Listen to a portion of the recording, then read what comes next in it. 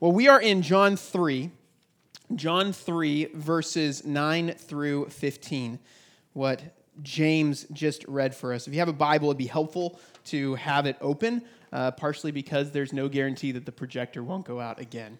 So I'm going to pray, and then we'll jump back in a moment. Lord, thank you. We believe, Lord, that you are sovereign over all things, and that includes projector issues. We believe, Lord, that you work all things for good, and that includes projector issues. And Lord, we believe that you speak to us through your word, and that we are not dependent upon our performance or upon our perfection. We are dependent upon Christ. So, Lord, I pray that as we hear from your word, that, Lord, you would show us Jesus. We pray this in his name. Amen. The Bible is one book.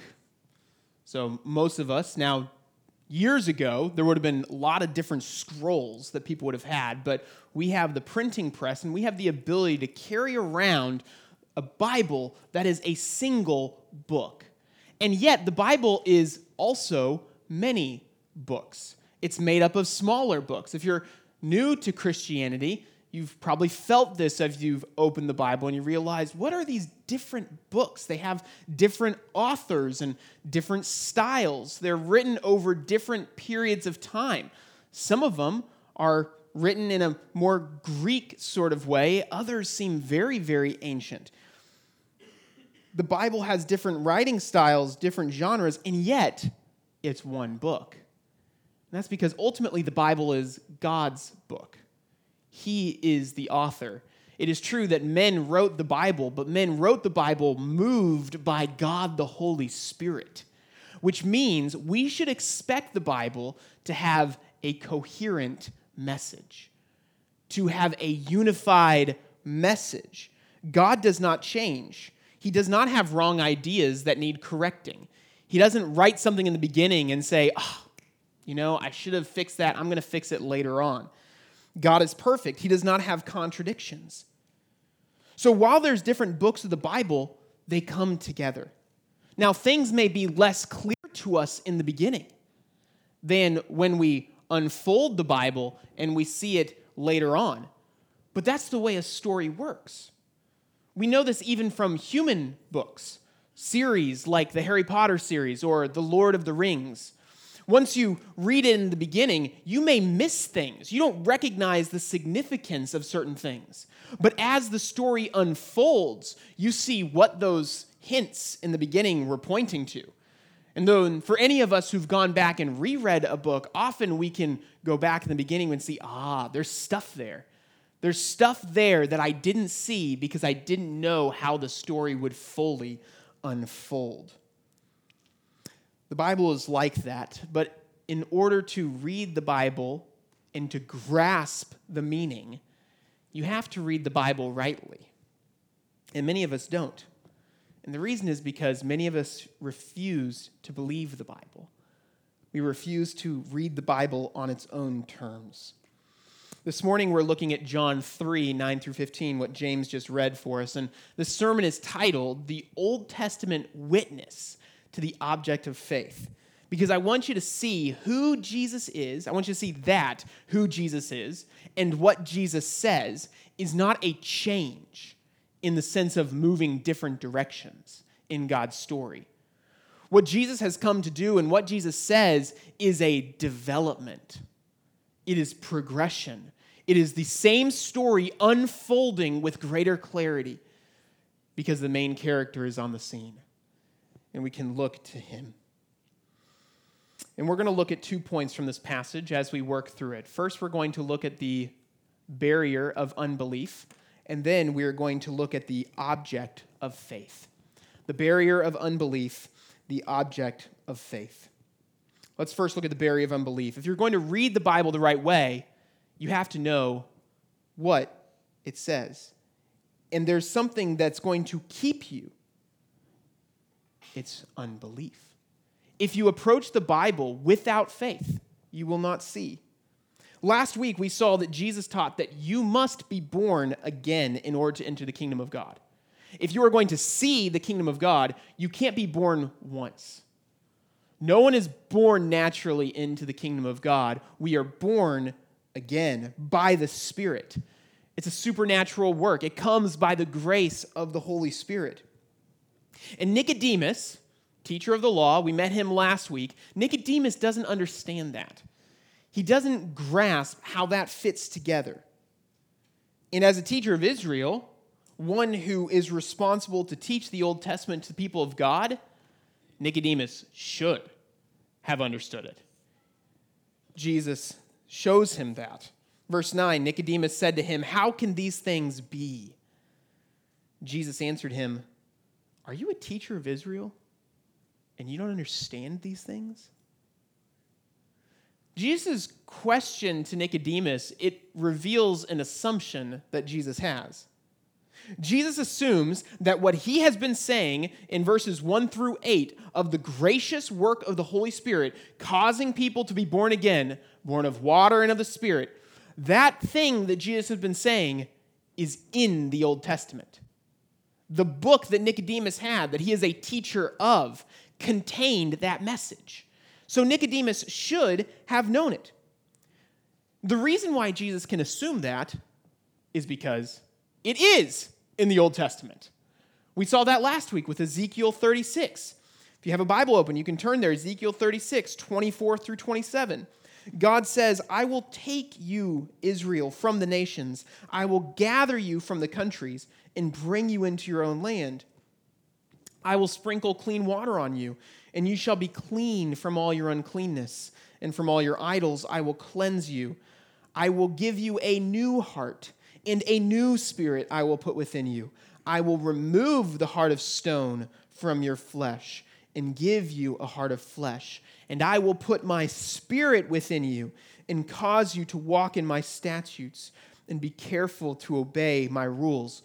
A little bit later in Ezekiel 37, God says it again, "I will put my spirit within you, and you will live." And it's not just Ezekiel that says it. Jeremiah 31, God says, "This is the covenant that I will make with the house of Israel. I will put my law within them. I will write it on their hearts. I will be their God. They will be my people." And even further back in Israel's history, in Deuteronomy 30, in the law itself, God says, "The Lord your God will circumcise your heart and the heart of your offspring, so that you will love the Lord your God with all your heart, with all your soul, that you may live." So the Old Testament, over and over and over again, points to the fact that God's people need something to happen where? Inside of them. They do not merely need to have their circumstances changed. They do not need to merely fix their problems outside of them. They have problems inside of them that need to be addressed. They need to experience something inside them. They need to receive something inside of them. And that's the regenerating work of the Holy Spirit. They need to have God's law written on their lawless hearts. They need to have their hard heart taken out and replaced with a living, soft, beating heart. They need to be born again. Nicodemus should have known that, and yet he didn't. Why is that? Many of our cultures, including my own culture, assume that the way to fix people's problem is through re-education. It's through teaching them knowledge. People need knowledge in order to be better people. Right, we see this. I follow the National Basketball Association. I don't know if you do, but in the NBA, there was a player recently suspended because he posted a link to a documentary that contained racist and hateful beliefs. He posted it, and he was suspended by his team. And what was the process for him to get back in to be able to play basketball? He had to go through a re-education process. His issue was that he is naive. He's uninformed. He needs to educate himself. And so he had to go and learn. According to the NBA, what people need is knowledge in education. That's the solution to racism. But education doesn't actually change hate. Many of us know that. How many of us have gone to someone's profile online that we really don't like, and we're looking for more reasons to hate them? We are seeking out information because we hate them, and we want to use it against them. Many of history's greatest villains have been incredibly intelligent people. They were able to ascend to power because they were the smartest person in the room. They were the most persuasive speakers. They did know more than everyone else around them. And yet, they were villains. Education is not the solution. Knowledge is important, but education is not enough. In and of itself, it's not going to change you. Nicodemus did not understand what Jesus was saying, not because he didn't know the Bible verses Jesus was referencing. Nicodemus didn't understand because he didn't believe what Jesus was saying. Listen to verses 10 through 12. Jesus answered him, "Are you a teacher of the law, and yet you do not understand these things? Truly, truly, I say to you, we speak of what we know and bear witness to what we have seen. But you do not receive our testimony. If I have told you earthly things and you do not believe, how can you believe if I tell you heavenly things?" Nicodemus did not understand because Nicodemus did not believe. He did not receive Jesus' testimony. Jesus is speaking of how to get into the kingdom of God. Right? That's what he means when he says, if I have told you earthly things. In our Bible study this last week, we looked at this and we're like, wait, how is this talking about earthly things if it's talking about the kingdom of God? Well, it's talking about earthly things because it's talking about the gracious work of the Holy Spirit that happens here on earth in our lives, causing us to be born again to enter into the kingdom of God. So when Jesus says, I've told you how to get into the kingdom of God, and you don't even understand it, how will you understand life in the kingdom of God? If you don't understand what it's like to get off a plane, how do you understand what it's like to live in the country? Nicodemus wouldn't understand it because he would not believe. He was putting himself, him and his Pharisees, they were putting himself in a position to reject Jesus' teaching. Hey, Gimba, can we just turn the projector off? Just unplug it. Would be great. If you place yourself above the Bible, if you come to the Bible and you stand over it looking down, then you will miss out on the glory of what the Bible actually says. You'll be like a food critic who's standing over the dishes that are put before him, who sees it and is criticizing that steak. It's a little bit off center. Right? Those mashed potatoes, they don't quite look like they're plated well. There's a little bit of a mess. You have a spot right there. They're standing over the dish and they're judging it, but they're never sitting down to taste it. Who cares what food looks like on the plate? It's what it tastes like that's going to nourish you, that's going to feed you. If you come to the Bible standing over it, you're like that food critic. In order to feast on the Scripture, you have to read it in faith. It's when we come to the Bible for food that we taste for ourselves and we see that the Lord is good. J.C. Ryle, an English pastor in the 1800s, he gave counsel for how to read the Bible. He wrote this. He said, "Read the Bible with childlike faith and humility. Open your heart as you open your book and say, 'Speak, Lord, for thy servant heareth.' Resolve to believe whatever you find there, however much it may run counter to your own prejudices. Resolve to receive heartily every statement of truth, whether you like it or not. Beware of that miserable habit of mind in which some readers of the Bible fall. They receive some doctrines because they like them. They reject others because they are condemning to themselves or some lover or relation or friend. At this rate, the Bible is useless. Don't place yourself above the Bible. Don't go to it as the one who determines what is true and what is false. Truth is true, whether you like it or not. Your feeling about a truth doesn't make it right. It doesn't make it wrong. Come to the Bible ready to receive what it says in humility. Come to feast and believe. Now, this doesn't mean that we don't wrestle with the text of Scripture. We should wrestle with it. We should ask questions of it and say, well, how does that fit with this? And how does that fit with this? And when he says this, what does this mean? But we come seeking understanding because we want to believe, rather than coming wanting to find reasons not to believe. The barrier of unbelief keeps people from understanding the word.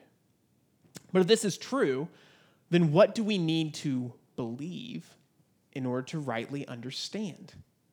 And that leads to our next point, the object of faith. In verse 13, Jesus shows why we should listen to him. We should listen to him because he has authority that no one else has. Verse 13, no one has ascended into heaven except he who descended from heaven, the Son of Man. Jesus can speak of heavenly things from firsthand experience. We can't, but Jesus can. He has experienced heavenly things because he has descended from heaven. And here he's alluding to Proverbs 30, which Pastor John opened our service with. Listen to Proverbs 30 again. Who has ascended to heaven and come down? This is talking about the wisdom of God and the uniqueness of God. Who has ascended to heaven and come down? Who has gathered the wind in his fists? Who has wrapped up the waters in a garment? Who has established all the ends of the earth? What is his name? What is his son's name? The answer that you're supposed to get from Proverbs 30, verse 4 is no mere human has done that. But Jesus is no mere human. Jesus can descend from and ascend to heaven because he made both heaven and earth. Both are his home. Jesus can gather up the wind and wrap the waters in a garment because he controls the wind and the waters. Who is this that even the wind and the waves obey him? Jesus laid the foundations of the earth in the beginning. In John 1, it says that all things were made through him, and apart from him was not anything made that was made. Proverbs 34, this who has done this, is supposed to lead us to say, Jesus has done this. Jesus alone has done this, and we should therefore listen to him because he is unique. His name is Jesus. And then Jesus goes on to reference Daniel 7, talking about himself as the Son of Man, to show that he is the one who comes from heaven with sovereign authority that demands us to listen. In verse 2, Nicodemus says that Jesus is a teacher come from God. But Nicodemus doesn't know the half of it. Jesus comes from God not because he's a mere man sent from God. Jesus is a teacher come from God because Jesus is God. He is God in the flesh, dwelling on earth. You should believe what Jesus says because he's utterly unique. But he's not only unique in his testimony, not only in what he says, he's also unique in the fact that he is the only one that we experience life through. Listen to verse 14. As Moses lifted up the serpent on the wilderness, so must the Son of Man be lifted up, that whoever believes in him may have eternal life. Again, Jesus goes back to the Old Testament. He goes back to Numbers 21, which Pastor John read, and he says, look, I am the one that you should believe in. In Numbers 21, we read that God is disciplining his people for grumbling against him. I'm going to read this again so you can hear it. God's already, by this point in time, he's already delivered his people from slavery. They were slaves to Egypt, and he set them free. He's already provided for them manna and water from the rock. He has protected them from other nations attacking them, and yet they still grumbled in disbelief. Listen to verse 4 of Numbers 21. From Mount Hor they set out by the way of the Red Sea to go around the land of Edom. And the people became impatient on the way. And the people spoke against God and against Moses, saying, "Why have you brought us up out of Egypt to die in the wilderness? For there is no food and no water, and we loathe this worthless food." Then the Lord sent fiery serpents among the people, and they bit the people, so that many of the people of Israel died.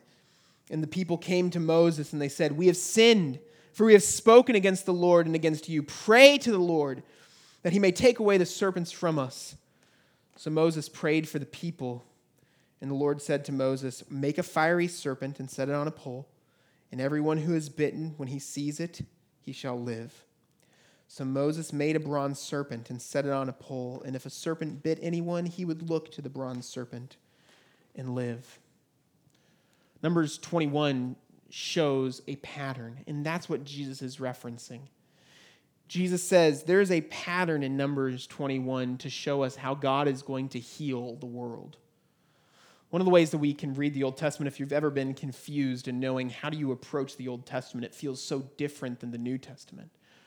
One of the ways that you can read the Old Testament is not just looking for direct prophecies like Ezekiel 36, prophecies like Daniel 7, like Deuteronomy 30. Don't just read looking for prophecies, but also read looking for patterns, looking for ways that God relates to his covenant people, the way that God relates to unbelievers in the world, the way that God relates to his creation.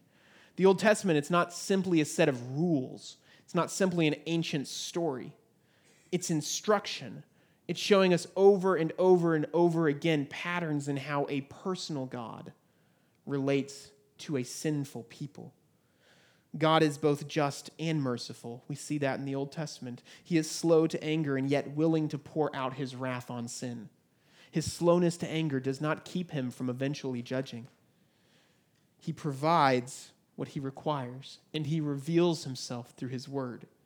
We should pay attention to these patterns like Numbers 21 that I just read, because through these patterns, they teach us what to look for in the New Testament.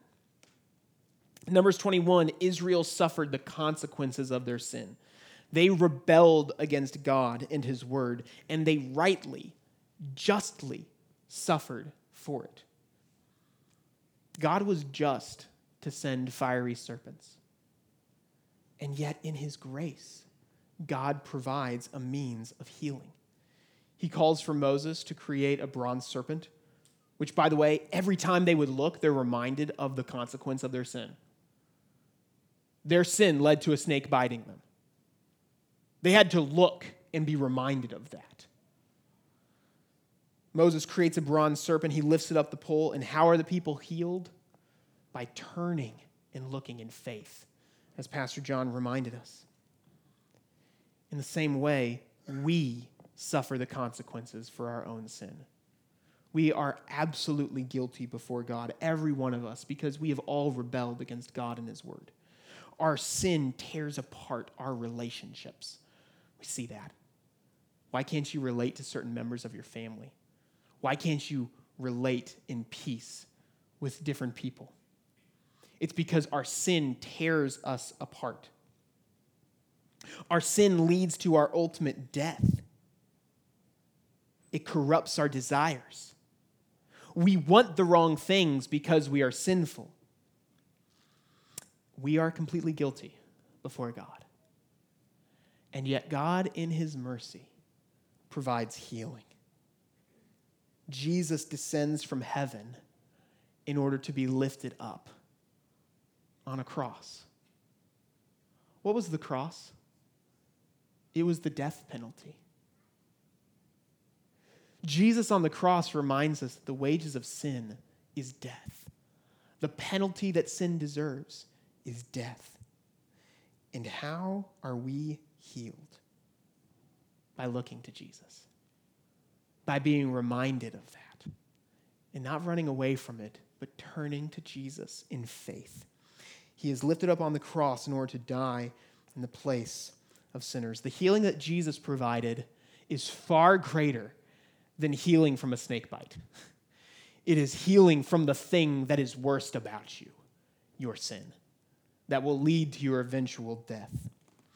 And verse 15 shows us that whoever, it's not just the people of Israel, whoever believes in him will have eternal life.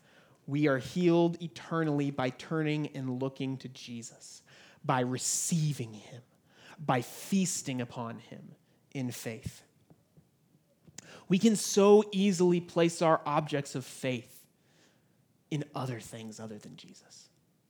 We can say that we believe in Jesus in church, but we live as if other things are what we really need, that other things are the most important thing in our life.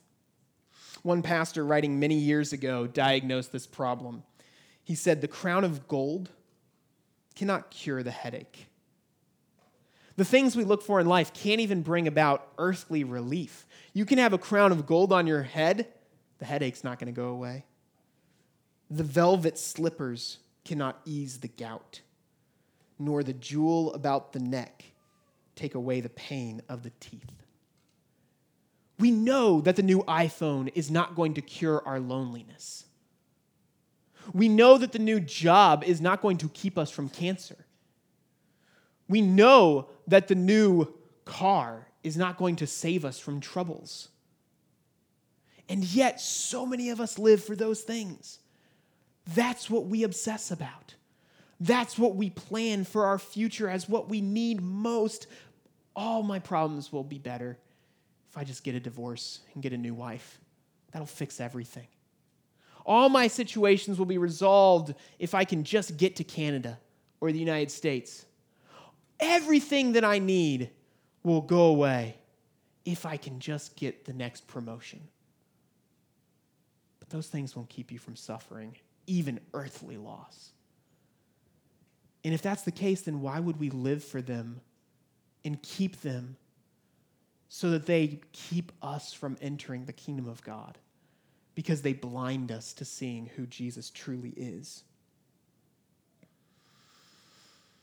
As miraculous as modern medicine is, it has never defeated death permanently. At best, it has postponed it. But Jesus has done something that no one else has. He has killed death and provided eternal life. And how does that become yours? It's by believing. To believe in Jesus as the object of our faith means not only to know true things about Jesus, but to trust him. To live as if Jesus is your object of faith when you think about a phone, or you think about a car, or you think about a job. When the Israelites were bitten by a snake, they were faced with a choice. Do they run to the doctor to provide them with healing? Do they try to suck the venom out themselves and give them a better chance of life? Or do they do the thing that everyone around them would think is utterly foolish? And that is look to someone else to be able to provide their life.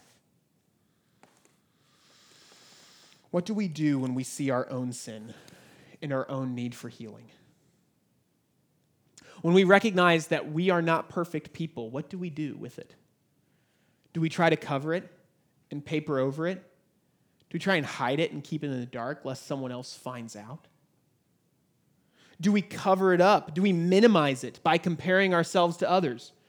Do we say, yeah, my snake bite was really bad, but David's was huge. That was a giant snake that bit David. Well, you're both going to die. Minimizing sin will not work. Justifying yourself will not work. Trying to pay it off is foolish. You've been bitten by a snake. What do you need to do? More good deeds. You're going to die. You're going to die unless you turn away from yourself. You stop looking at what you can do to fix your situation, and you look at what God has done in Christ to relieve you. Redeemer Lane exists to show people that message, to tell people over and over again to stop trying to find their life in their stuff. Stop trying to find your life in your status. Stop trying to find life in your society, and instead find life in your Savior. Look to Jesus and live.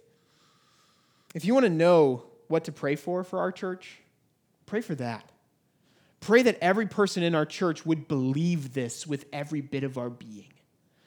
That when Satan tempts us to find life in anything other than Christ, we would reject it because we know it's a lie. We have tasted and seen from the Scriptures itself that it's life for us. Pray that we would be people more shaped by the Scriptures than by the world. And pray that we would preach this message. There are many people in this city who don't know that. They don't know that the way that they obtain life is by coming to Jesus. And we exist in order to show people that message. When we read the Bible, we see that it is a message that God has written to us about Jesus.